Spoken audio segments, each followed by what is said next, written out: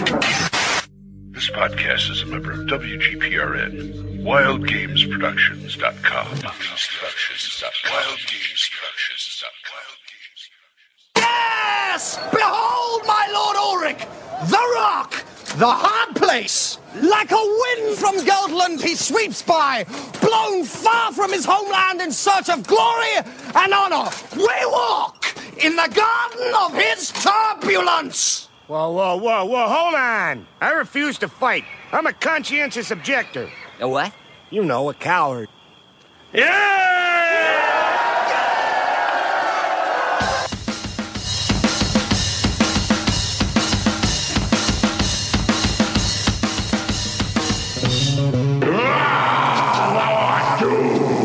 Release the princess. I'll prepare for wizardly combat. I want to show you a trick Mother showed me when you weren't around.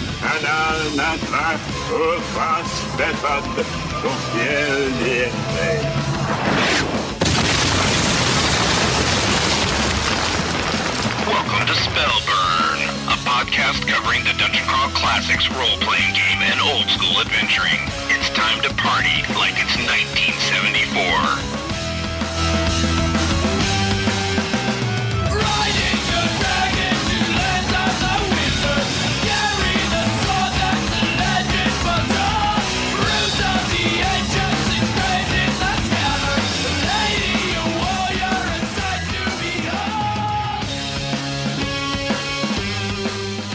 This week on Spellburn, we're going to jump straight to the front of the marching order to spotlight warriors and dwarves. In the Dungeon Crawl Classics role-playing game, these two fighter classes aren't your typical hack-and-slash one-trick ponies. Between mighty deeds of arms and improved critical hit ranges, there's just the right amount of stalwart style to make these two character classes entertaining to play level after level. With me tonight, as usual, are my two mighty judges, Judge Job. Hoorah! And Judge Jeffrey. Hello, everyone. And I always forget to say, I'm Judge Jim. By Crom, let's go to the tavern.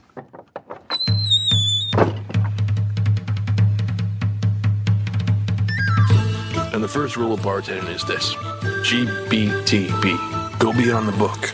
Go beyond the book. What do you have? Heineken. F that. Tavern Talk. So, what did we all do in gaming this week? What are you up to, Judge Job? I have had a pretty dry spell this week. Just doing some writing on my own and some materials that I worked on for the show, which we will talk about later. Sweet. How about you, Jeffrey? Let's see. My online campaign continues. Like I said, the other week we finished the Blades Against Death. This week found the group with 2 revived members and a particular magic weapon that was fading quickly. Its magic was fading, including the weapon itself. They desired to try to stop that, so they are questing in one of the Purple Duck Games modules, the Falke Idol. They're off because they believe there's something in there that they can use to keep this magic sword from fading away into nothingness. So they're going to try their hand at saving that. That's my DCC RPG game. At home, on the weekends, I've started up a campaign with the kids, but that we're doing a Swords and Wizardry with that one. But we had our 3rd session of that this past weekend, and that's been going pretty well, too. So they played Blades Against Death to save dead party members, and now what are they going to play? Death Against Blades to save a almost dead sword? Exactly. This particular weapon they have acquired, the person holding it has noticed that it's losing its luster, it's actually becoming lighter, like it's actually going to fade away into nothingness, and they really want to keep this weapon. Their restored wizard has done some research to try to figure out what they can do to keep this from happening, and they believe they have an idea, and they are off questing, trying to take care of that. That is such a cool concept. I really like that. Yeah, we'll see how it plays out. There, we'll see. It's been fun so far. We play again tomorrow night, so it should be cool. I've just got this visual of the Marty McFly holding his hand up as he's fading thing, except the guy's staring at his sword going, no! Yeah, I mean, that's what it was. When they heard this, at first they were just like, you mean the magic's fading, right? And I said, no, it's like physically getting lighter. The whole entire object is fading. And they're like, ooh, okay. So it's been fun. It's been a neat little twist. Well, I think I know the feeling because, as I've said in earlier podcasts, my wizard in our campaign ended up with that ring of Cesnarak. And at first, I'm just like, I'm still kind of in my AD&D world where a ring that has Magic Missile 3 times a day and Scorching Ray once a day, okay, that's a cool ring. I'm first level. I could use the extra spells. I didn't take it too serious, but 2 games ago when we were at the Big Bad, I managed to roll a natural 20 and uncork like 3 D12 plus 9 Scorching Rays on this giant orc champion and take him down. And damned if I didn't do it again on Saturday night. We were trying to get to these dwarf mines, and it's this long wilderness trek. So we're kind of doing the Lords of the Rings thing, where the whole adventure is we're walking, and we're walking, and we're walking, and then it rains, so we have to try and hole up in this cave, and the dwarf smells gold. So we go back in the cave, we fell for it. There's a little crack we could just all barely shimmy through. And there are pros and cons to doing this podcast. The pros are my judge in my home campaign is listening to the podcast. The con is the judge in my home campaign is listening to the podcast. That's great. And he pulled some of the stuff we suggested on us. We didn't know what the heck we were fighting. We go in there and there's this giant creature that he'd picking bones clean that he described as having skin that was like bark with mushrooms growing out its shoulders. I don't know what it is. Whatever it was, it had a 19 armor class and 8 hit die and almost took the party out. We're like mixed level 1s and level 0s, and he started taking us down. He was getting 2 swipes around and taking out 2 level 0s every swing. Did you guys run? We didn't have what chance to run, the first round. So I'm like, okay, it's showtime, Scorching Ray, and I rolled another 20, and all but took him down. Same thing, lit him on fire, and then we got him. And it would have been like the end of the story, except we stuck around too long trying to find the gold, and here come 2 more of them. I mean, it was almost a party wipe, then here comes 2 more. So I'm like, okay, we have to run for it now. So we tear off, but the things had bigger move, and it was like the 2 more that came out, one looked like a wolf, giant wolf, and one looked like a giant spider with the bark skin and the mushrooms. So we were totally creeped out. We almost didn't make it out of there. We were trying to squeeze through, and they nailed a couple of our guys in the back, and one of them was a first level, so I had to do what I was forsworn not to do, and I spellburned my wizard for 10 points so we could run back and grab the dead body. And then we get out of the whole thing. We're outside smoking later, and Judge Marcos is like, so do you guys even know what you fought? And I'm like, I have no idea. Big barky. We thought maybe some underground kind of ent creatures or something like that. He goes, they were just trolls. I did exactly what you said on the show. I just changed the way they looked. Sounds like it went very, very, very well, at least from the judge's side of the screen. Well, we pulled through it, but I've got about a halfway gimped wizard at first level already. Yeah, that can take a while to get back sometimes. Yeah, you need to go on a little vacation. We're in the middle of nowhere. There's no inn to go hole up in. Okay, well, let's go to summon some emails.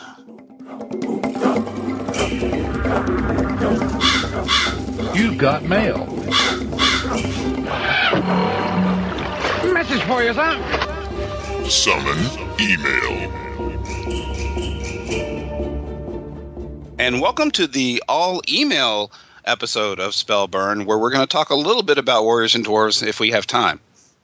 And okay, we've got lots of response on emails and forum posts. Yeah, it's like kind of overwhelming almost. I think that was my passive-aggressive way of saying thanks for writing. But we love you writing. Keep writing. Yep, definitely keep writing. It's good to wake up the emails in our mailbox and see what's going on. Yeah, we're getting like awesome amount of emails. You want to round robin these or? Yeah, let's do it. I'll jump in for the first one. Our old friend DM Kojo writes, greetings, burners of spells. Excellent job describing the use of wizard magic in episode 4. You clarified some things that I had questions about. One of the aspects of DCC that drew me in was the character funnel. I feel it is the direct opposite of what character creation is about in most modern games. I do have a few questions, though. My gaming group runs from 4 to 9 players most sessions. If I ran a character funnel adventure for my group and most of them showed up, there could be upwards of 30 characters running around. As a judge, how do you manage that many? Also, most of my players prefer to run one character when we play other games, so how do you handle those players who may balk at the idea of running 3 or 4 characters at once? Thanks, and keep up the good work. All right, you want to jump in there, Jim? Well, sure. I mean, if you have a player who is uncomfortable running 3 or 4 characters, just kill 2 or 3 of them real quick. Problem solved. No, Oh, I mean, there's lots of things you can do, DM Kojo. That size group you described is exactly the size group we had when we went through the character funnel, and the rules suggest index cards for level 0s, and you just have each player stack his index cards in front of him in the little mini marching order his characters are. So as you roll around the table randomly to see, say, a monster's going to hit, you just decide which player, and then whoever that guy's got in the front of his level 0s, that's the guy that gets it. That's one thing you can do. Along the same lines, I think we mentioned this on the Character Funnel episode, you should be rolling initiative once per player, not per character. Right. And that really speeds things up. Yeah, that definitely helps. That's a good one, too. And some of it, I mean, DM Kojo and I must be exactly the same, I don't know how you want to describe it, mindset, because I've only ever myself run D&D and Gamma World, and 4 or 5 players is my comfort zone threshold. But our table is last Saturday there were 13 of us at the table, and Marcos handled it just fine. What level? Level 0? Mixed first and 0. Oh wow! So I mean, I couldn't count up how many characters that was. There weren't as many at the end of the adventure as there was at the beginning. And as far as players running more than one character, I came from sort of that. I've never been a big fan of running more than one character. I have a hard time focusing. But with the 0 levels, they're just so easy. And at that point, there's not a whole lot of mechanics. So it's not like you have spells to worry about, special abilities. It's, you've got your D20 and your damage for the most part. So there's not a lot to manage. But if that's still have a player that, I just don't even want to manage that, then I would say go ahead and give them 2 or 3, and they can just focus on 1 or 2 if they want. And in that way, they sort of carry their stable around with them, and they don't necessarily have to take a turn for each one of their characters as they go through. I think that would probably work out well for a player that just really is balking at running more than 1 or 2 characters at a time. And after the character funnel, the player's free to play whichever one he wants and leave the other ones in town. Yeah, exactly. Yeah, once you get, because in my online game, I've got some that don't mind playing 2, so if they had 2 funnel survivors, they would go ahead and play them both. And they did just great with it. They handled it fine. It didn't slow the game down at all, and they're comfortable. And I've got other players that would just as soon only run their 1 character, and so they leave the one that survived, or one of their survivors back in the city, taking care of business, and then they just travel out with 1. So we're able to match sort of both play styles in our game. And of course, you can always donate one of your extras to the less tactical, less skilled die roller player who lost all of his. You mean the Pathfinder player? No, I didn't say that. I'm kidding. I mean, just a bad fit of bad dice rolling will wipe you out in the funnel. You got to watch. I mean, anything can happen. Oh, the first funnel I played, it was online, and it was sailors, of course, and I was going through this one spot, and one particular obstacle took 2 of mine out, and the very first set of dice rolled that game, just boom, gone. 2. It was like, okay, down to 1. So it was pretty funny. Time to go to the back of the marching order now, please. Exactly. Yeah, that's like that flaming statue right at the beginning of Portal Under the Stars.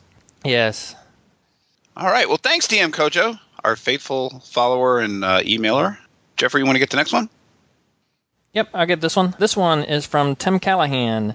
And he writes, Episode 5 was the best one yet, guys. You conquered the Callahan Creature Challenge with ease. Here's more of a philosophical question for you. Do you think the DCC experience is fundamentally tied to the rules themselves or to the way adventures are written for the system? In other words, would it still feel like DCC if the same rules were used, but the week's gameplay were more of a cerebral, low-adventure mystery scenario instead of a weird, crazy, multi-level dungeon delve? And on the other side of that is, would it feel like DCC if you ran, say, Sailors of the Starless Sea using AD&D rules instead? How much of DCC is in DCC, and how much is in its actual implementation? What a very interesting question. I have a solid opinion on this, but I'm going to save it. What do you think, Job? I think DCC really would still have that flavor. With the example of Sailors on the Starless Sea, the Beastmen, you would still roll on the random table for their appearance, regardless of what whether you're using AD&D rules or DCC. And I think that just the weird flavor would come through, and especially the unknown. You don't know what's going to come at you. And I tend to agree with that. If I were to run, like, say, Sailors with, Swords and Wizardry rule set, I think the weirdness is still definitely going to bleed through, just for the same reason as Job said. You've got the crazy creatures, you've got the ending part, which is still going to be every bit as crazy, regardless of what rule system you run it under. So I think certainly going from adventure to a different rule set, the DCC feel will certainly bleed through in that situation.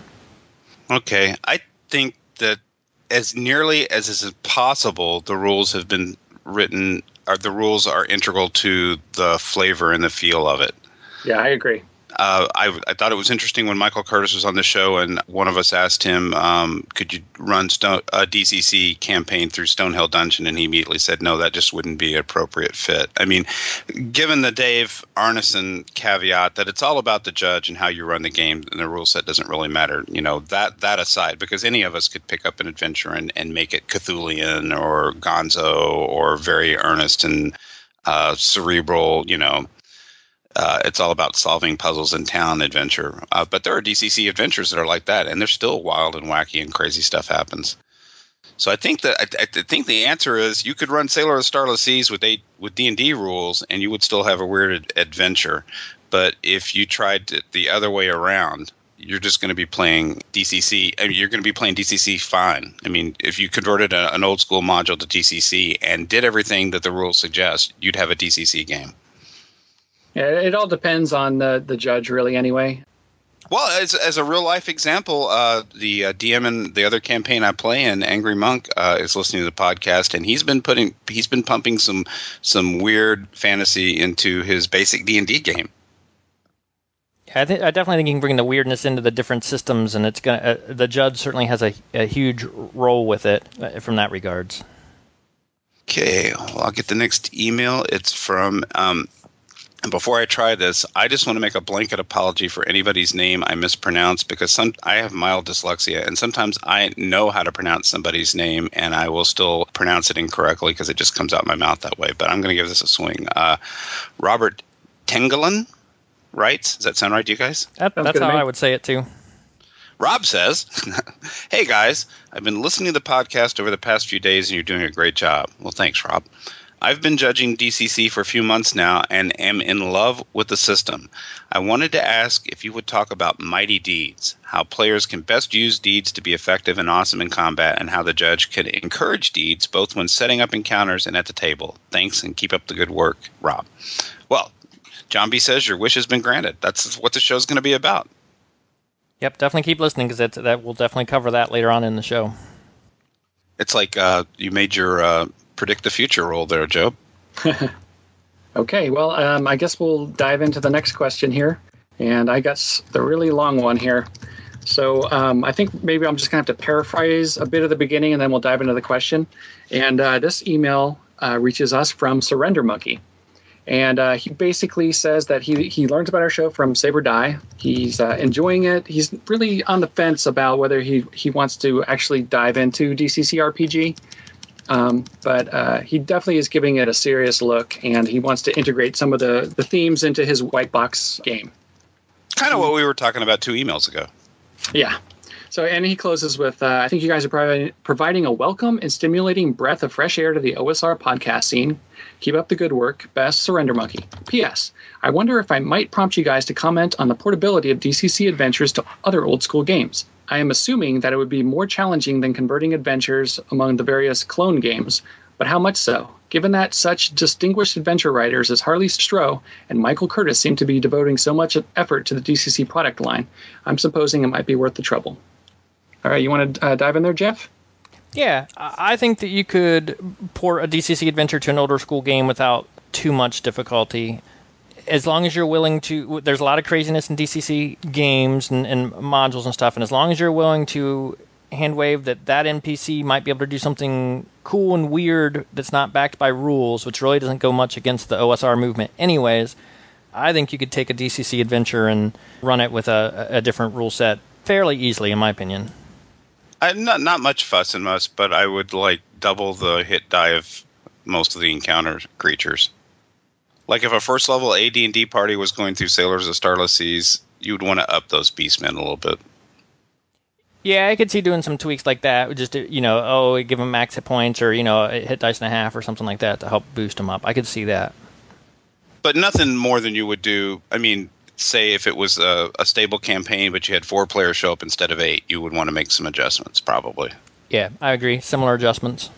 Yeah, I wouldn't say it would be challenging. It would take you maybe a tiny bit longer than converting from a clone, since those rule systems are already so close to what you're going to. But I think it's pretty easy.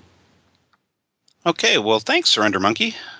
And next up, we've got GM Joe writing us saying, just found your podcast, loved it, can't wait to be a part of this. So it looks like we've got another DCC fan here in GM Joe. So it's good having you, Joe.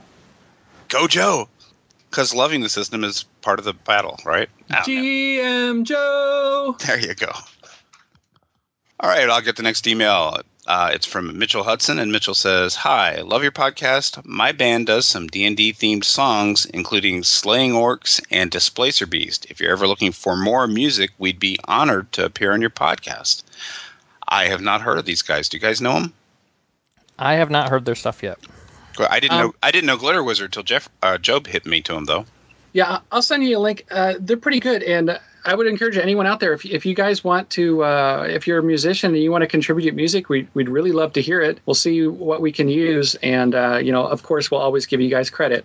There's some really creative people out there. I'm always shocked how many artists, musicians, and are attracted to DCC RPG.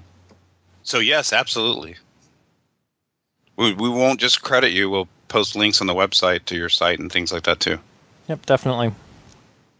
Moving on to forum posts. I'll jump in here. Okay, so from the OSR Gaming forums, we had a post from Kuno no Oni. "I would like to understand the history of DCC. You guys always say DCC number 67, Sailors Under the Starless Sea, is the standard. What about the other 66 adventures? When did DCC start? I've never heard of it, so it must be a newer game with an old school feel. Is there a reason you don't talk about the other 66 adventures? I only know of Goodman Games because of the movie The Gamer's Darkness Rising. The module at the end of the movie was supposed to be from Goodman Games. I guess what I'm asking is for history and lore." Well, that's interesting because there actually is a little history and lore to it, because Joe Goodman at some point made the branding decision to name this game after what had just been a series of modules for D&D, right? Goodman Games line, I guess, started in like 3.0 era, and they went through 3.5, 4.0 edition of D&D, and then they came out with their own system. I guess maybe they're just trying to cash in on the popularity of the Dungeon Crawl Classics name. But I always thought maybe that would confuse newer people, so it sounds like here's one of those people that's confused. I didn't notice that there was a Goodman Games module in Darkness Rising. I need to watch that again and see which one it is. There was. They actually released a paper copy of it, I think, at Gen Con one year, and I actually had it. It was like one of the .5 modules or something like that, I think. I can't remember. It was but yeah, there was a module that went with. You could actually buy the module, too, if I recall correctly. Well, so just to answer the listener's question clearly, the correct answer is once upon a time, Goodman Games did a line of adventure modules, primarily for D&D, different editions as time passed, called Dungeon Crawl Classics, and that was just a line of adventure modules until number 67, when it switched over to modules for the new game, also called Dungeon Crawl Classics. And from what I understand, Goodman Games are not necessarily going to only do DCC RPG adventures in the future. There's other editions of games that they might support. Future editions of D&D, for example. And it's worth mentioning that those old Dungeon Crawl Classics modules that were for D&D do embody a lot of what became the Dungeon Crawl Classics RPG aesthetic. Because those are some kick-ass modules. They are. They're good modules. And I've run I've run one underneath Dungeon Crawl Classic rules that was originally for D&D 3.5, and it went pretty well because it was easy to get the weird in it. And so that went pretty well. And it's also, some of those early modules also had some of the funky dice make debuts in them as well. You can sort of see hints at people using, D5s and things like that in the module. It's sort of cool. I actually got interested in Goodman Games after I started playing 4.0 because I was out of the game for a while, and their 4.0 adventures for D&D were really good. I was really never a fan of any of the Wizards of the Coast modules that they put out. But yeah, Goodman Games is really kicking butt. And there's also a lot of history that you can get through those. I guess Default World, which is Aerith, and the big city, which is Punjar. Most of the settings kind of stripped out of DCC RPG. There is a whole thing behind it. There's a gazetteer. It's like the white boxed Castle White Rock. I think that has a lot of this information in it about the campaign world behind Dungeon Crawl Classics.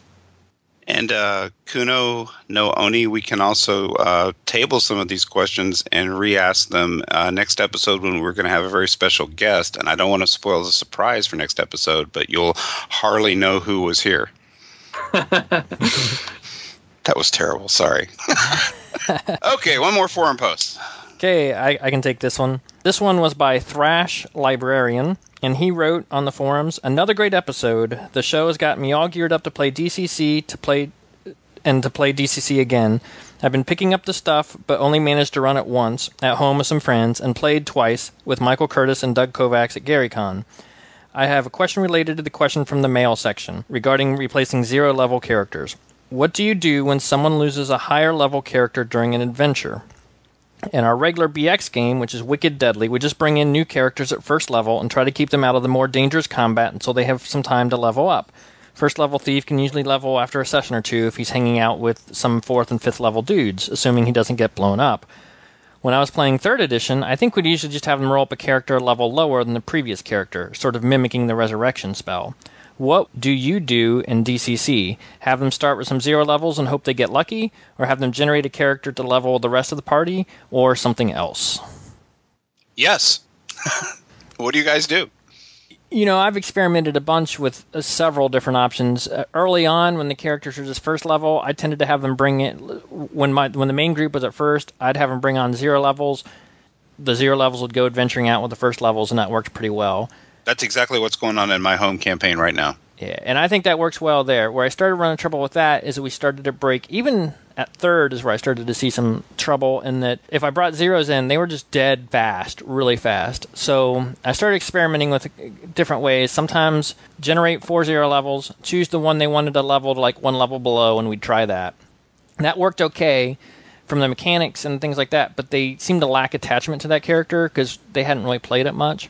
Mm-hmm. So the most recent thing I've tried is we actually took a short break from our main character line, and I ran another funnel adventure.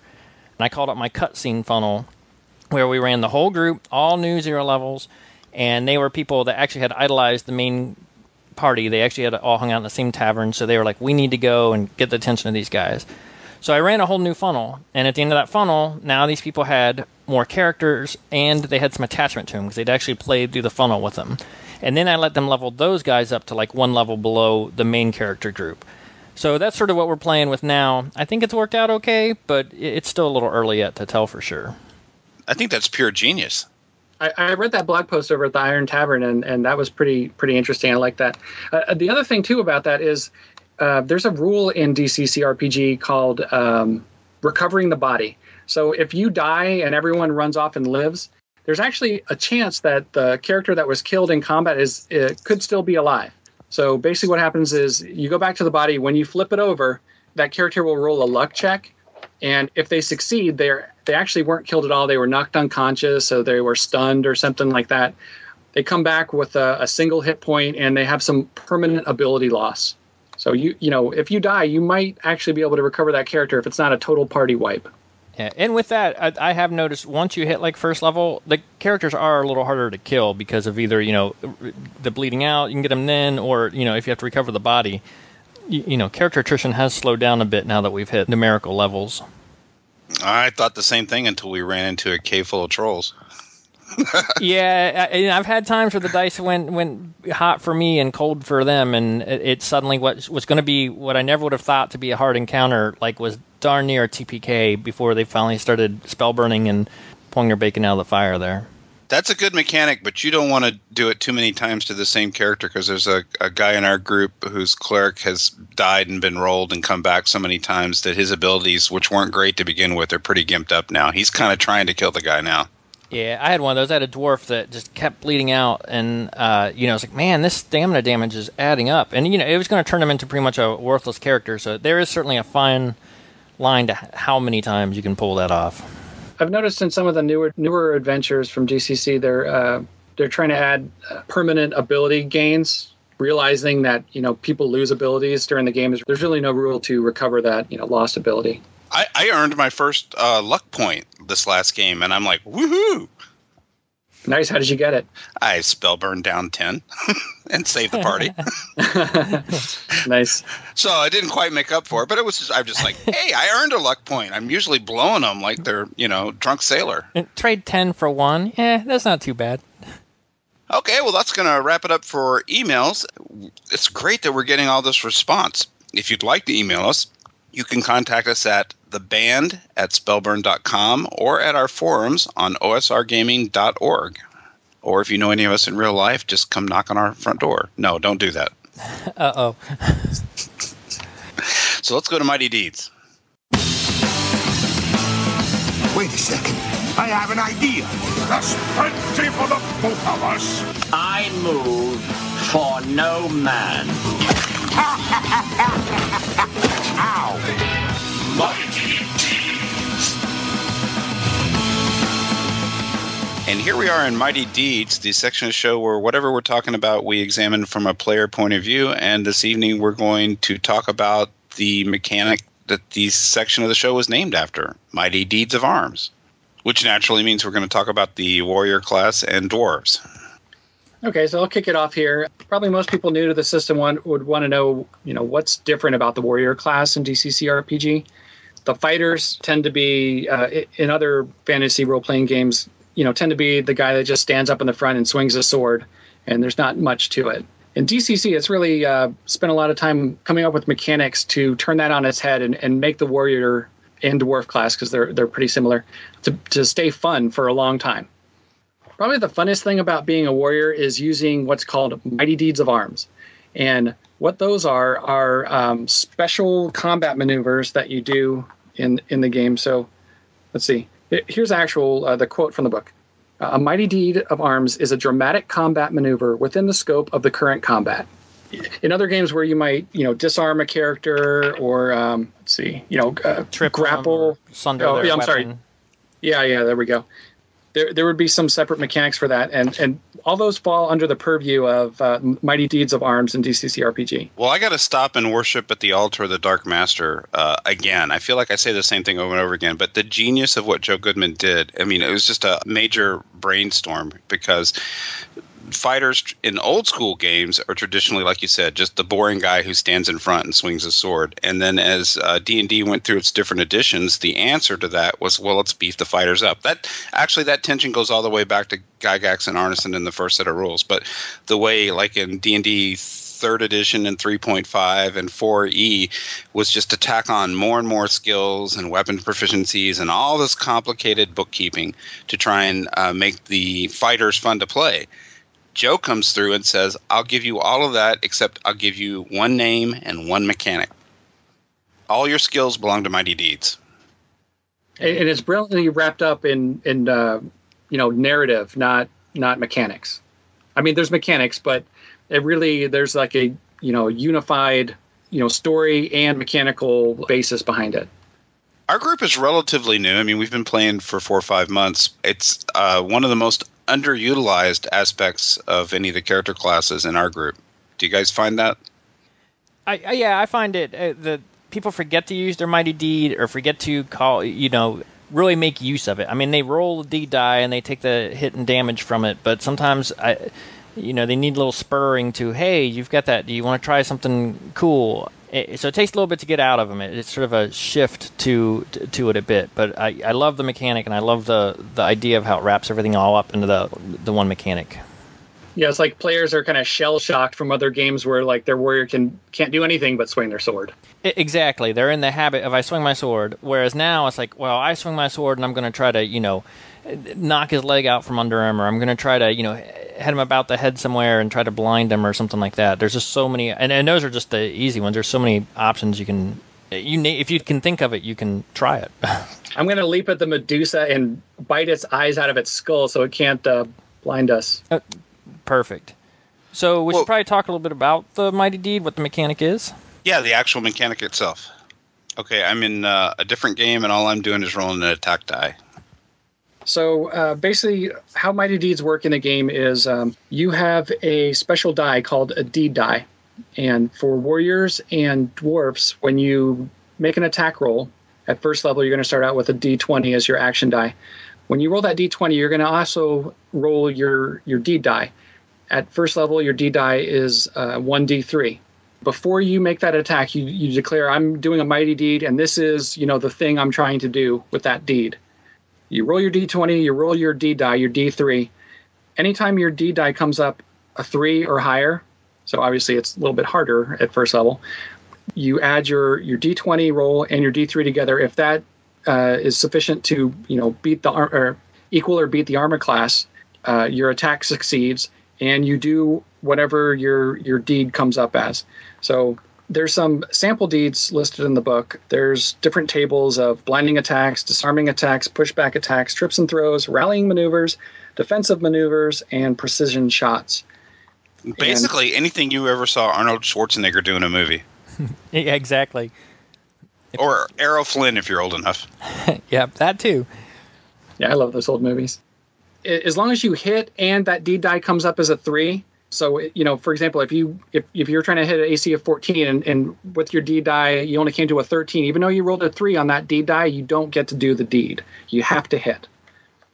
And so, say I was going to, try that blinding attack and bite out a Medusa's eyes. I would roll, say my deed was successful. I would roll my D3.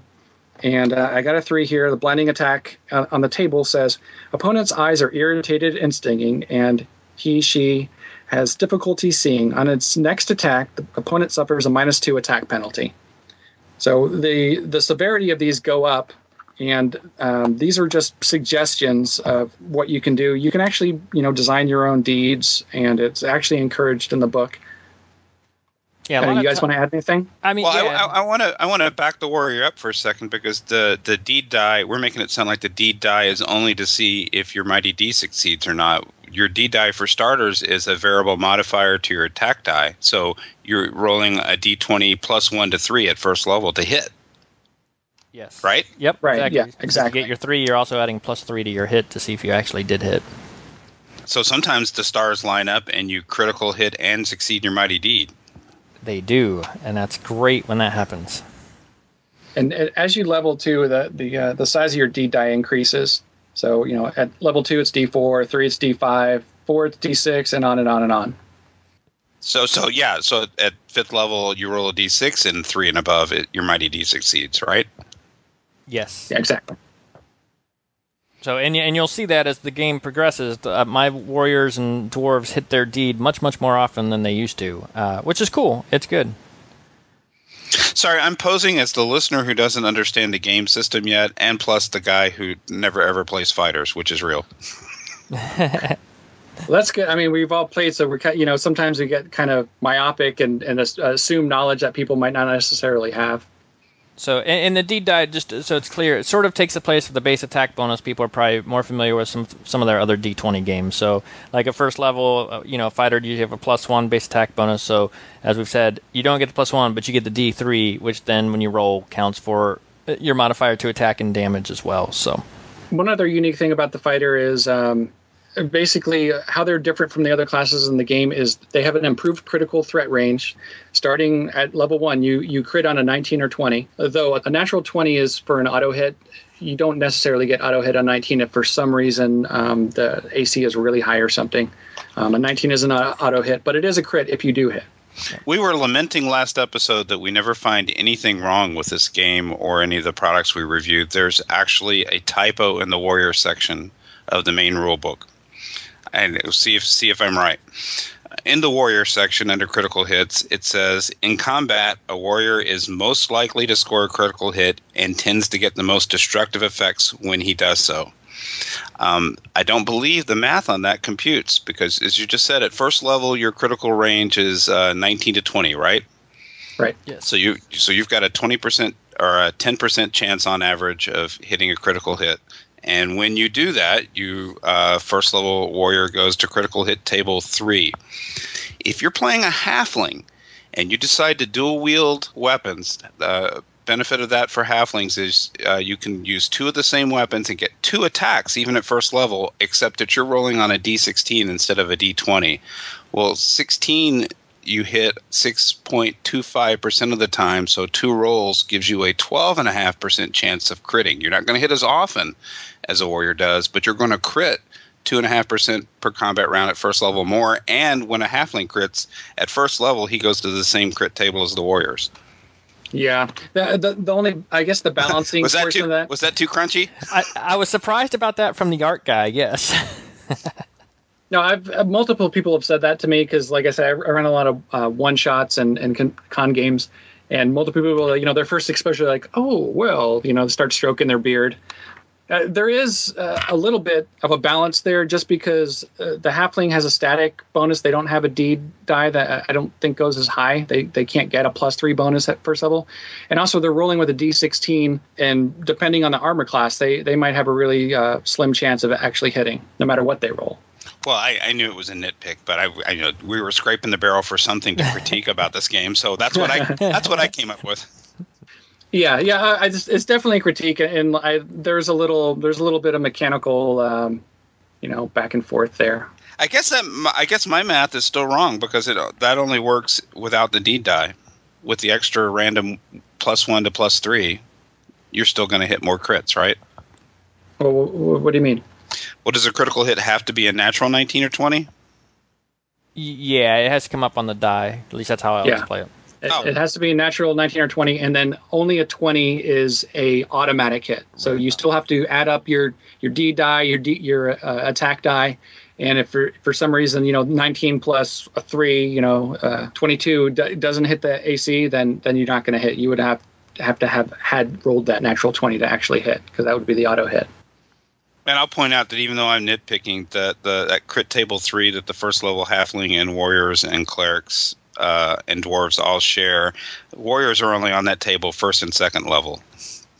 Clerics and halflings are on that table for life. At third level, the warrior kicks up to the next best table. Yeah. Right, and then warrior has when he gets to level 5, has his own table. Like nobody else gets that one. That's right. And that one is kick butt. Yeah. Are we going to roll some crit table 5 critical hits? We're just going to do level 1 just to make it easy on people, but that'll be coming up soon. Stay tuned, people. I just love how they're written. And also, too, Joe mentioned, there is a section that sort of talks about, if you're going for a blinding attack, there's sort of a chart that sort of gives you a basic idea of, what you would accomplish with, in varying degrees of levels. But also in the warrior section, there's examples of things like you're hurling flasks of burning oil at a giant toad. The warrior aims for the toad's open mouth to throw the oil down its gullet, with the premise being, if you hit your deed die, the oil is going to go down, the toad's open mouth. So even though there are the charts and tables further back in the combat section about these specific, actions, let your players be creative, encourage them to be creative, and when you're in those weird environmental situations or fights, or, you've got this flask of oil you want to hurl somewhere, let your player come up with what they want to do and figure out in the deed die what range, they'll be successful on, and you can be real creative with it. A player with a warrior saved our bacon in free RPG day, because we were in the Imperishable Sorceress and got up against that scorpion thing that jumps you, and he announced his mighty deed was he was going for the stinger, and he nailed it.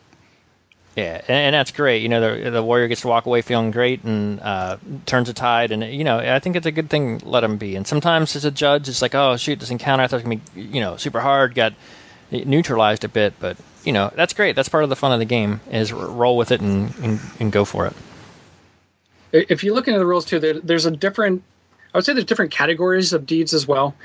There's one that you're kind of mentioning there. I don't think they explicitly call it out, but they show it in examples, which I think would be like a situational deed, where you're trying to throw that flask of oil into the giant toad's mouth. There's your generic deed. So there's all the different blinding, disarming, pushback, etc. type of generic deeds. The rules also mention signature deeds, and those are basically recommends you flip over your character sheet and kind of work out your own list of, these are my default cool mighty deed actions that I would do, and come up with your own stuff. And then finally, there's also a small section about weapon-specific deeds.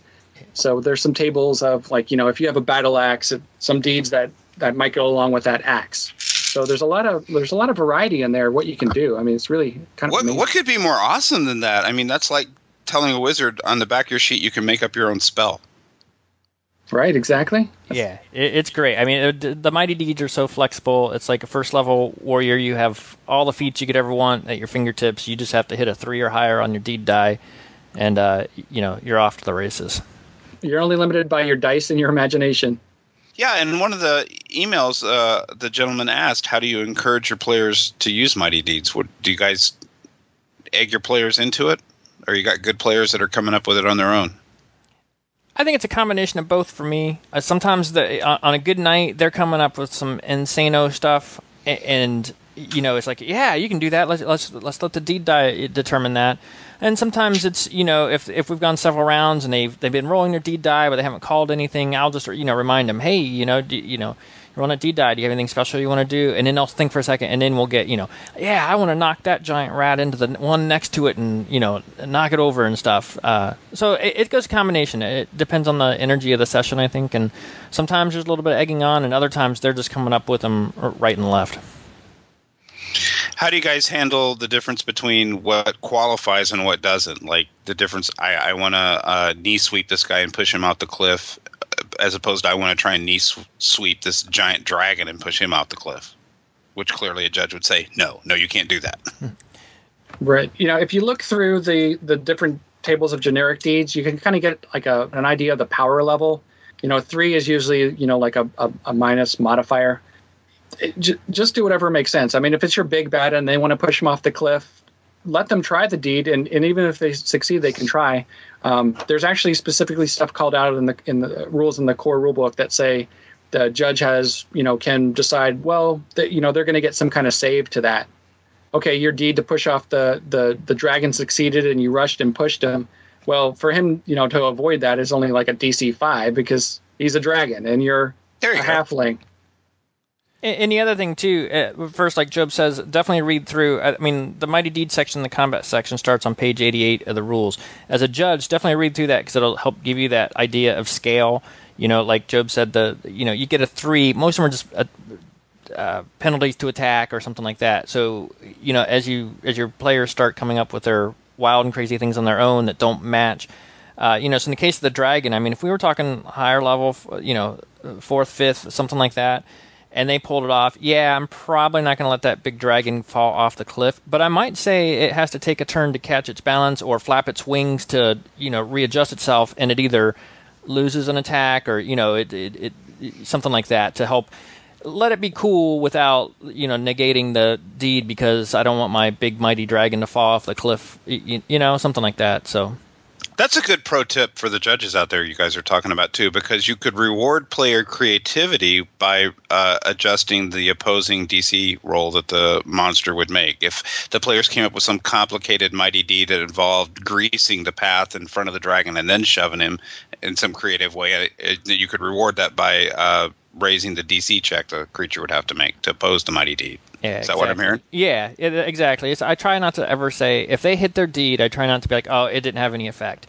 I might modify it and, okay, it's blind for a couple rounds or, but yeah, definitely try to reward the player creativity within reason.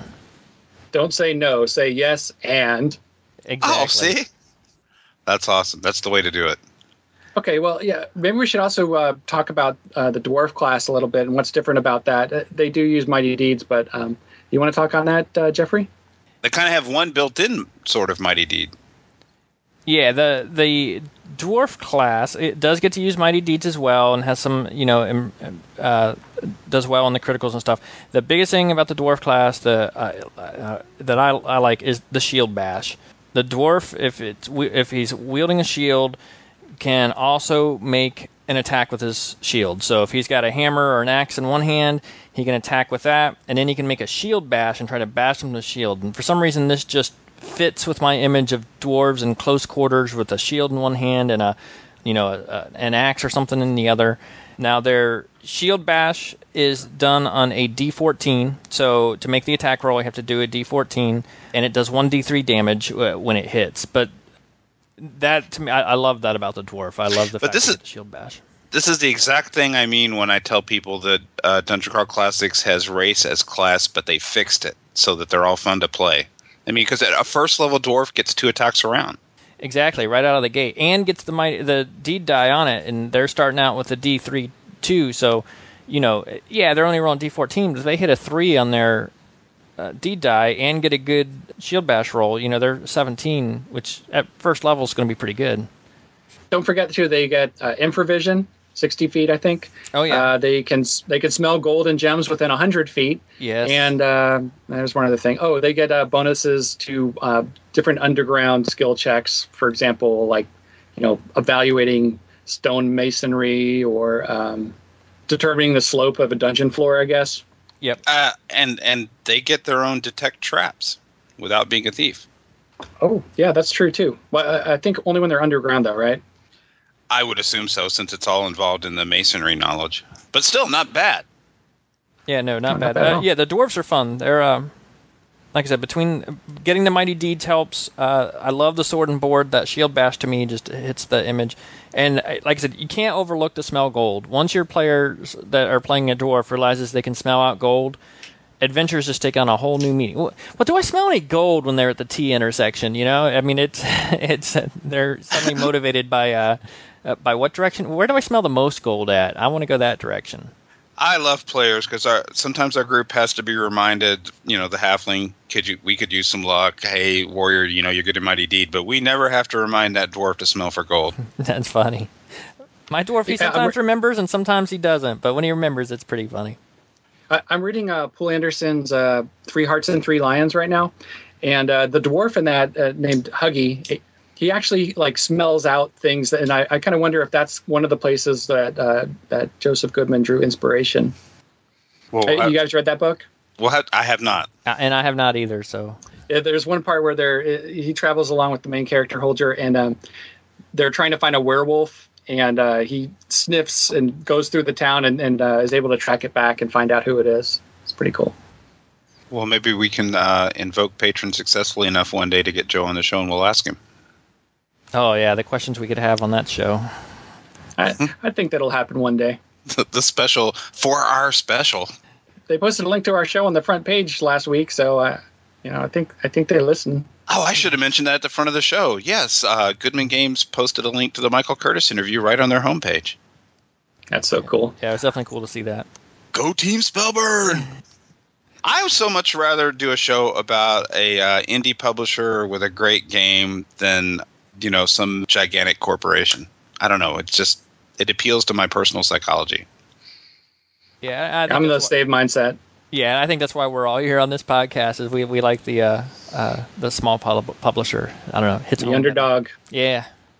So We've got the dwarf, the warrior, and probably want to touch I don't know how often we've touched about how crits work, but we probably want to touch on maybe the crit tables just a touch and fumbles a bit, and then we'll do one of the live plays, Job. Yeah, I want to see. I want to hear some crits. Okay. Yeah, let's definitely roll on crit table 5 here. So why don't you explain it, and then we'll do a roll here. Just okay. So in Dungeon Crawl Classics, when a character, and this doesn't just apply to since we're gonna roll on crit table 5, it does just apply to warriors. And I think high level dwarves. But typically, any character that gets a crit rolls a 20 on their dice. In the warrior's case, 19 to 10 to start. Eventually, they'll get to, I think, 17 to 20 on the dice as a crit roll. You get to roll on a critical table. It varies on what character class you are. Warriors roll on different ones than clerics and halflings. And you get cool stuff. Sometimes it's more damage. Sometimes it's the victim goes deaf. Sometimes they fall prone. And on crit table 5, I think it gets even crazier than that. So if you roll a 20, you roll a dice on the crit table and you check the result. In a way, it's the warrior equivalent of the spell check tables and all the wizard spells. Very similar. Very similar. Yeah. That's it. When you hit your 20, you get to see what cool random thing happens. All right, I'm just going to roll a d20 and read something off of crit table 5 for warriors. And crit table 5 this is the biggest there is. This is for level 5 plus warriors. This is towards the pinnacle here. So I rolled a 15. Blow Sunder's shield, inflict 2d12 damage. Plus 2d12 damage with this strike. If the foe has no shield, he must make a fort save DC 20 plus PC level, or be knocked unconscious from the pain. And there's some other awesome ones. Number 18, I like. Blow destroys target's face. Face is immediately rendered blind and deaf and is now capable of only wet, gurgling sounds. That's great. Strike removes crown of target skull. Foe dies from exposed brain matter in 3D3 rounds. See, that's good flavor there. Yeah. So I mean, you open up a fight as a 5th level warrior, and you get that. You could end the fight real quick there. This is pretty Arnesonian. This is like something out of Dave Arneson's campaign. Godly attack, inflict plus 3d12 damage. But if target dies, move up to 10 feet and make another attack on the next foe. Yeah, there's some great stuff on these tables. Like I said, this is the crit table 5, so your first level guy is not going to be doing this, but it tells you what you're going to be moving towards as the game progresses. So in the same vein of rolling a crit, when you roll a natural 1, you actually roll on a fumble table as well. And in Dungeon Crawl Classics, the size of your fumble die is determined by how heavy your armor is. So if you're wearing plate mail, you're going to be rolling a d12, and if you're wearing lighter armor, the die size goes down. The funny thing, too, though, is that your fumble rolls are modified by your luck score. So if you burn down your luck and your modifier is down to a -3, on a fumble, it gets inverted and adds 3 to your roll. So, for example, I'm going to say I'm a level 1 warrior in full plate, which, how do you afford that? But whatever. And I rolled a 7. So you drop your weapon, you must retrieve it or draw a new one on your next action. Not the worst fumble in the world. Yeah, not the worst. There's some bad ones. I mean, like 14, if you do that bad. Like a turtle on its back, you slip and land upside down, flailing about and unable to right yourself. You must fight from a prone position for the next round before you can recover your balance and rise. When we play, we tend to get a lot of the weapon is damaged. It's going to require 10 minutes of work to repair. Get a lot of your party laughs at you type stuff. And a lot of falling prone is what we get a lot of when we get our fumbles in the games I run. The illustration on that page is hilarious too. It's like it looks like a Jim Holloway piece, and there's some kind of Morlock or troll or something, and this guy's got his axe like about over his head, about to crash it down, and the head of the axe falls off back behind him. He can't see. Yeah, he thinks he's about to alpha strike the guy with that axe, and it's lost its head. Yeah, that's great. So that's how Dungeon Crawl Classics handles the critical side of things and the fumble side of things, which it can have some fun consequences at the table. Should I wait for the Mercurial Magic section to mention that monsters also get their crit tables? Yeah, let's cover that one in Mercurial, I think. Yeah, I actually put that down in Dungeon Denizens. Okay. Oh, yeah. Yep. I only mentioned it because the crits and fumbles sometimes stack crazily, like the spell mechanic will. And in one of our games, in Sailor of the Starless Seas, one of the Beastmen got off some super crit thing, and by the time the poor character just didn't get killed, he got his spleen ruptured, his backbone collapsed, and tent pegged into the ground a foot. I don't know how they rolled that up on the crit table, but I trust the results. It was crazy what happened. So, hey, guys, you want to go through like a quick one round of combat or something and kind of give people an example of how this plays out at the table? Yeah. Sure. All right. So I sent you guys some character sheets. There's a warrior and a dwarf. You guys just want to grab one of those? I got them right here in front of me. Yeah, let me grab. And I cast Magic Missile. Sorry, wrong character sheet. You ready, Jeffrey? Yes, I have the dwarf ready to go. And our dwarf has a hand axe and a shield. All right, I just quickly wrote something to set the stage here. Okay. The stone floor suddenly shifts beneath your feet, sending you tumbling into a frictionless sliding passage. After several panicked minutes, you're pitched headfirst at the base of a ziggurat, topped by an altar, lit by flaming braziers. You hear a screeching howl and claws clattering on the stone from behind as an enormous beaked wolf leaps into the firelight. Roll for initiative. And I got a 12 on initiative. Initiative in DCC being a D20 roll. Yes, good point. Plus your net modifier, which warriors actually get to add their luck modifier to their net, I believe. Did you just pull the owlbear, the changed owlbear vulture hound on him? Yes, that is the vulture hound. That's awesome. So what's your initiative, Jim? Oh, I'm in the same combat? Yeah, we'll just do it all together. All right. I'm not going to die by myself in here. It's Joe running this thing. Oh, typical of me. I rolled a 5.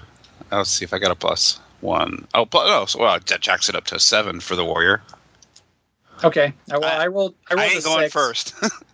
All I rolled a 6, so it's going to be Jeffrey, and then Jim, and then Vulture Wolf.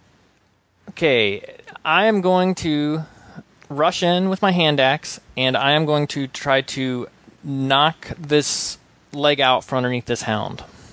Okay, so you're going to do a mighty deed here. I'm going to do a mighty deed to try to knock his leg out from under him. Let's see it. Got a 17, but I did not hit my deed. Okay, so you hit. So your hand axe does how much damage?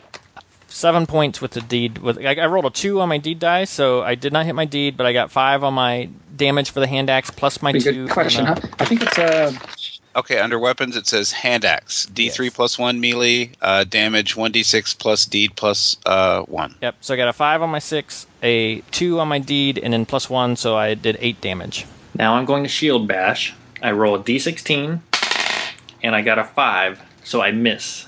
Yeah, I'm not going to cheat and look up what hit points this thing has. My turn? Wolf howls in pain. Yeah, you're up. All right, I'm going to go for a sweep with my longsword to try and take off one of its back legs so it can't get anywhere. And I rolled a natural 20, and my deed die was 1. So I crit hit, but I didn't get my mighty deed. Nice. Okay. Well, so you're going to roll on crit table 3 as a first level warrior. So right in your sheet there, you should see what your critical die is. I believe it's a D12. It is a D12, and I rolled 11. Woo! No, I'm sorry, 9. 9. Okay. So strike to leg splinters femur, inflict an extra 2d6 damage with the strike, and foe loses 10 feet of movement until healed. An extra 2d6? Yep. Nice. Okay. So you want to roll your damage, 2d6, plus your deed, whatever your deed roll was. A 1. Plus whatever your bonus from strength is, I guess. Damage on the longsword is 8. I don't actually roll a lot of 8-sided dice in my wizard career. That's kind of cool. All right, so his total damage is going to be 1d8 plus the 1 from the deed die plus 1. So that part is a big 8 points of damage. And then the crit damage is another 12 boxcars. Nice. What weapon do you have? Longsword. Dude, the longsword just comes down across his neck. It splits his gullet. It tears down through his stomach. His rib cage opens up, and mutant vulture wolf babies fly out and mule on the floor around you. And they mule. So anyway, basically, yeah, you guys really kicked its butt there, but that's the... Just so you know, if you're ever at the gaming table with DM Glenn from Save or Die, don't ever pull the baby monster thing on him, because he'll go berserk. I think I remember some goblin story, right? Yeah, right. However, I know they're evil, and I have no trouble going over there and stomping every baby dead. All right, and you've succeeded in whatever you're trying to do here. Retrieve the Ark of the Covenant. So that's it? One round, and we took him down? You actually did. Yeah, he had AC 14 and 15 hit points, but you guys just blew through that. I got to admit, that felt good. Maybe I need to start playing a fighter. They're fun. I enjoy a good fighter.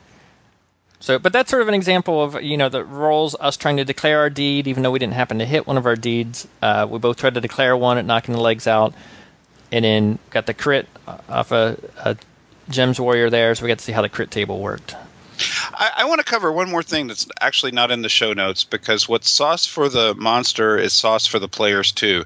The thing we talked about the last couple episodes about how you could take the same stat block and just change the flavor text around it. This came up in the last game. We had a bunch of the Crawl magazines out, and Judge Marcos was allowing some of the new players entering the game to try some of the alternative classes that are in there, the Ranger, the Bard, and so on. And a guy said, well, there's not a Barbarian. I want my next character to be a Barbarian. And I jumped on that. I'm like, you just play a warrior and you change all the flavor text and come up with your own Barbarian set of mighty deeds that you do, and then just run with this. Yes. So there's no need for all that zillion different classes. Yeah. I mean, how would you handle that at your table? Would you? Probably the same way. I mean, if someone really wanted to play a barbarian and I was in a longer running campaign, I'd probably come up with something, a couple little mechanical things for the class possibly for him. But yeah, you definitely it would just be a reskinned warrior with a couple tweaks. Yeah, Right. I agree. I can't imagine making too many major tweaks to. I try not to drift too much, and I agree. I wouldn't be too many more than just a couple tweaks here or there, just to give it more flavor than anything else. Right. A guy wants to be a half orc. Okay, fine. You're a warrior. Here are the flavor things that'll be different about that. Oh, I don't think we mentioned they get a D12 hit die either. Dwarves get a D10 and warriors get a D12. That's pretty beefy. Yeah, definitely. It's a big advantage. Okay, anything else from the player side? I think we beat it into the round. Yeah, I think that covers it. we critted that. Okay. Well, you don't need the core book anymore. You can just listen to this podcast a couple times.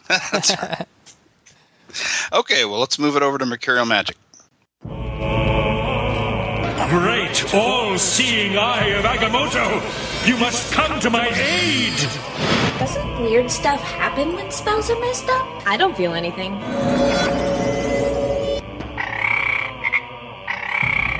So that could have gone better. Mercurial Magic. Okay, so now we'll talk about it from the GM point of view, even though we inevitably have already discussed a couple of those things. Like, how do you educate a Mighty Deed? Yeah, and I think that goes to some of the stuff we did talk about in the player section from the judge side, which is just use the charts in the combat section to get a feel for, varying levels of, if you're just hitting a 3, how things should roll, and as the deed die gets higher, what kind of effects. So, like I said, and like Job said earlier, try to default to yes, but, or something like that to, make sure if they're trying to call deeds and they're being creative, try to reward them if they hit it. Well, let's make internet stars of 2 of your players. What's the just craziest Mighty Deed that's been pulled at either of your tables that actually worked? And who was the player who did it?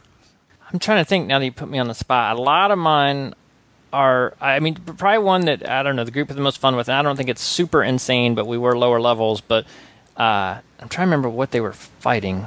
I think it was... Oh, it's these freaky rats out of a Purple Duck game adventure. There's these freaky, almost boneless rat things that weren't super hard, but the person, and I think the player's name was Aaron, had a warrior that wanted to knock one rat into the other to try to kill another rat. So essentially get 2 with one swing. And we were slightly lower level, and when he was hitting his Mighty Deeds, these things weren't made to be completely...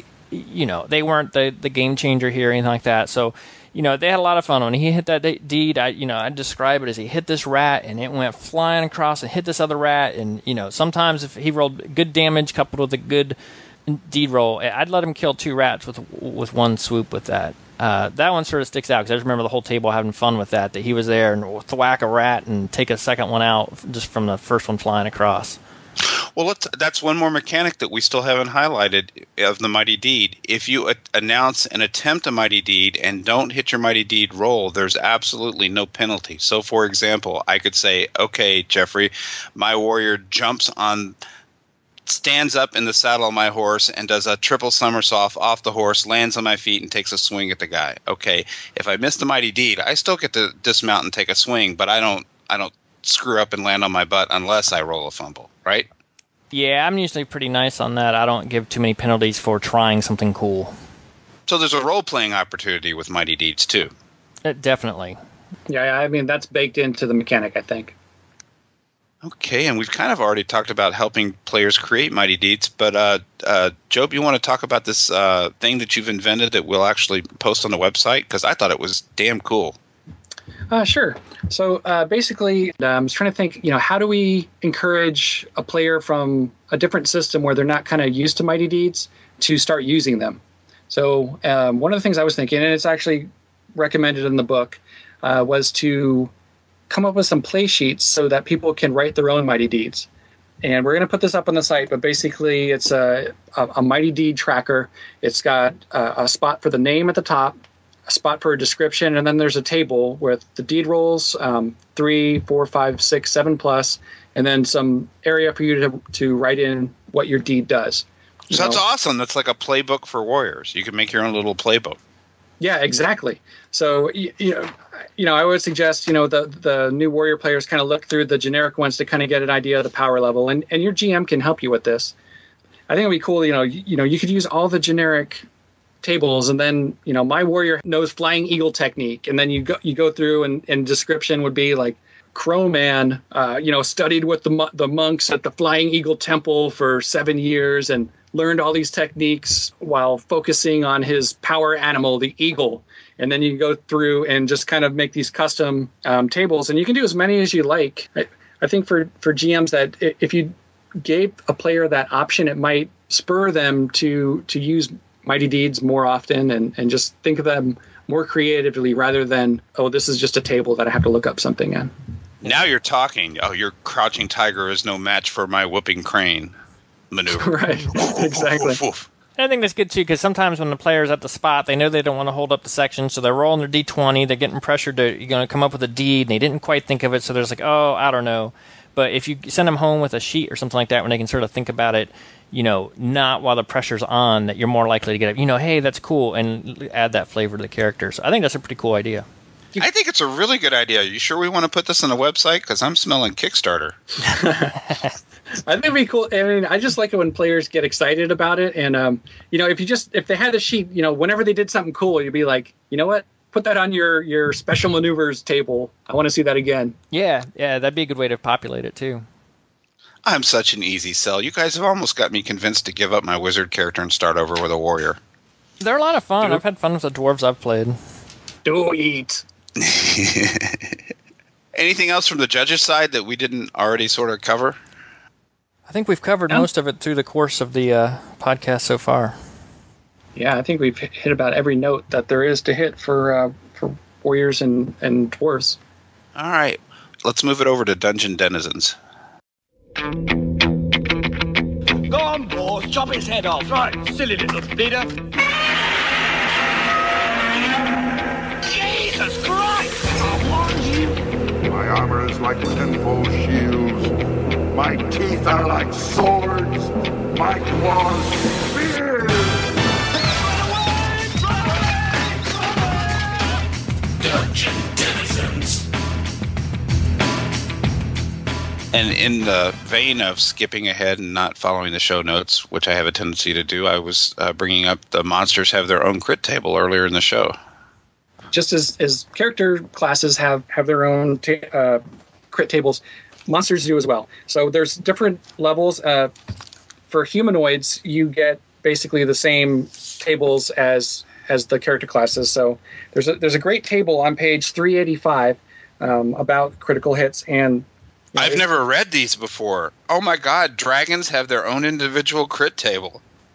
Yeah, dragons, demons, giants, undead, and then there's just a generic monster crit table as well. By far, I think my favorite is the giant crit table. If you look at the stat blocks for giants, their action die is a D24.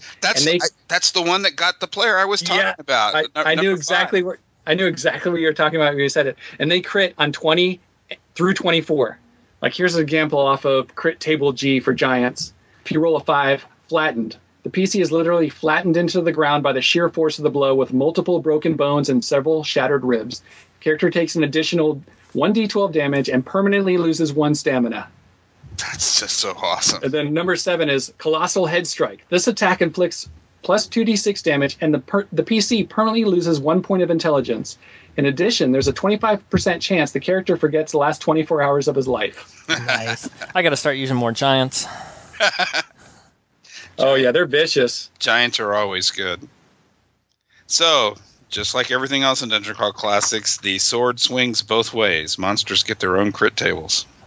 I think players forget that sometimes. What do you mean the monster got a critical hit? Yeah.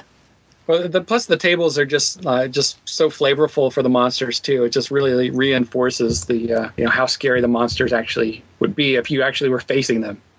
Well, let me ask my two fellow judges who actually run games the question then. If monsters get their own crit tables, can a monster fumble? Well, when we were doing research for the show, I was digging through the book over and over, and there's actually nothing in there about it. But I did go to the Goodman Game forums, and Joe Goodman himself posted that, yes, 1d4 was the intent for the fumble die that monsters would roll.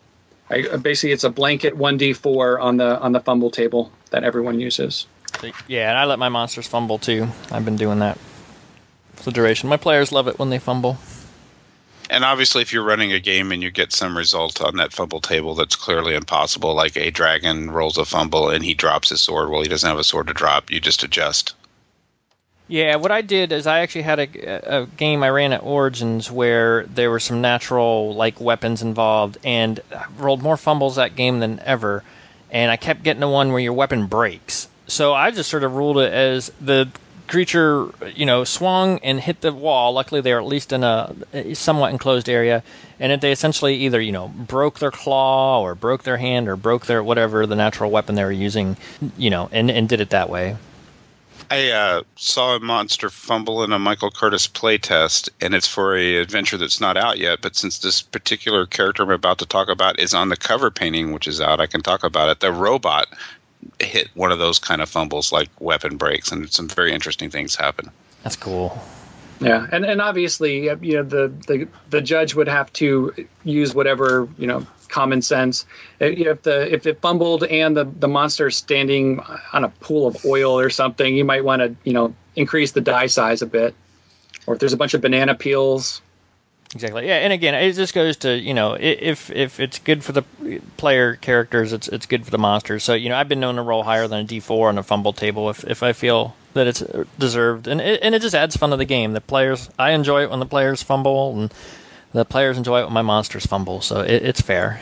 It's cool as long as things swing both ways. I think I told you guys a few weeks ago, there's a higher level wizard that was planning on killing us as soon as we got in the dungeon and got him what he wanted, and we were eyeballing him cast a spell that tagged to get us into the dungeon that tagged about 3 of us with its side effects, but then he tagged himself and missed his own save and was a pile of bones.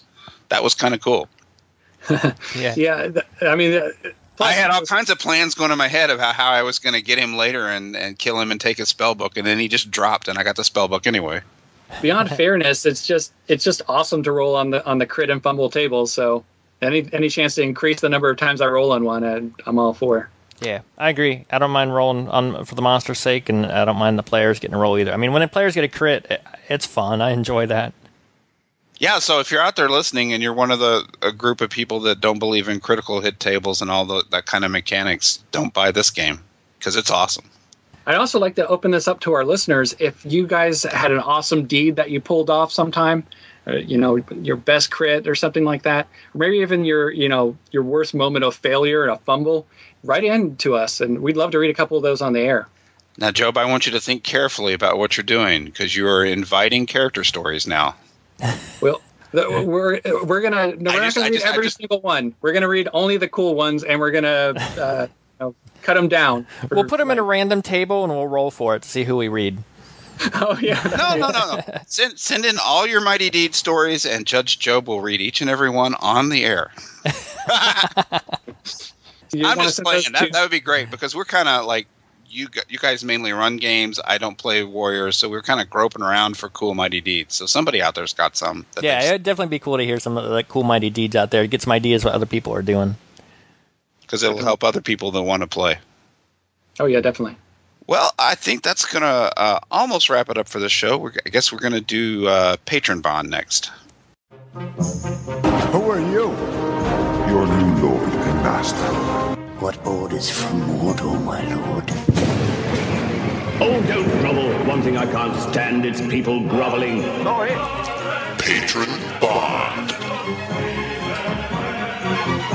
And this is the part of the show where we rate whatever product or adventure we just talked about and awarded either a critical hit, a miss, or a fumble.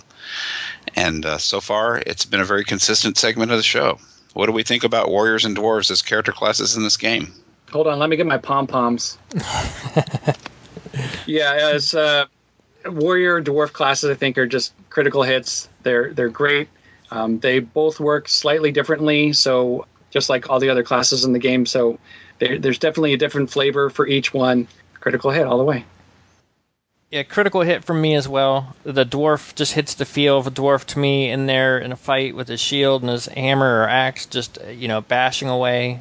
So a nice hit on the dwarf, coupled with the skills I normally associate with a dwarf. The sword and board is awesome. And then the Mighty Deeds, you go across both the warriors and the dwarves. I mean, anything that takes hundreds of feats and wraps them down into one single mechanic and lets my imagination come up with what I want to do, that's just empowering to the player. It's a lot of fun at the table. So, again, sound like a broken record, but Critical Hit. Yeah, obviously I'm going to go with Critical Hit, but to the point, I can't really switch out on my home campaign because they need to have me there as a wizard, the way the party's composed. But I am going to search high and low for the next opportunity, next play test, next to anything I weasel into. I'm going to play a straight-up warrior. What about Marvin the Mage? Can he become Marvin the Muscle? No. There you go. There's a side comic for you. I created Marvin when I was 19, but as time goes by, I'm more and more like Marvin in real life, so I wouldn't make a very good warrior. I'm kind of short, kind of slight, and kind of gray now. Wizard is much more my personality archetype, but the mechanics we've talked about have just, I don't know, I couldn't help but get enthusiastic about it while we were doing the show. Oh, yeah, there's a lot there. Yeah, it's a lot of fun. Well, that'll wrap it up for this episode. As I alluded to earlier, be sure and tune in next week for the episode where we'll have a very special guest that I don't think we're going to announce. We'll just let it happen and everybody be surprised. So everybody have a great night. Thanks for listening. Yep, thanks for listening, everybody. Thanks, everybody. We really appreciate it. We're looking forward to more of your emails and forum posts. The Spellburn Podcast is a member of WGPRN and is produced in association with WildGamesProductions.com. The Spellburn theme music is provided by the band Glitter Wizard. You can find them at glitterwizard.bandcamp.com. Polyhedral die rolls and random number generations on tonight's episode were provided by the Game Science Corporation. Remember, if it's not a platonic solid, it's probably a Zachi. For $18 you could probably flip a whole lot of coins, and you wouldn't have to ink those either. Thanks for listening, and we'll see you next time on Spellburn.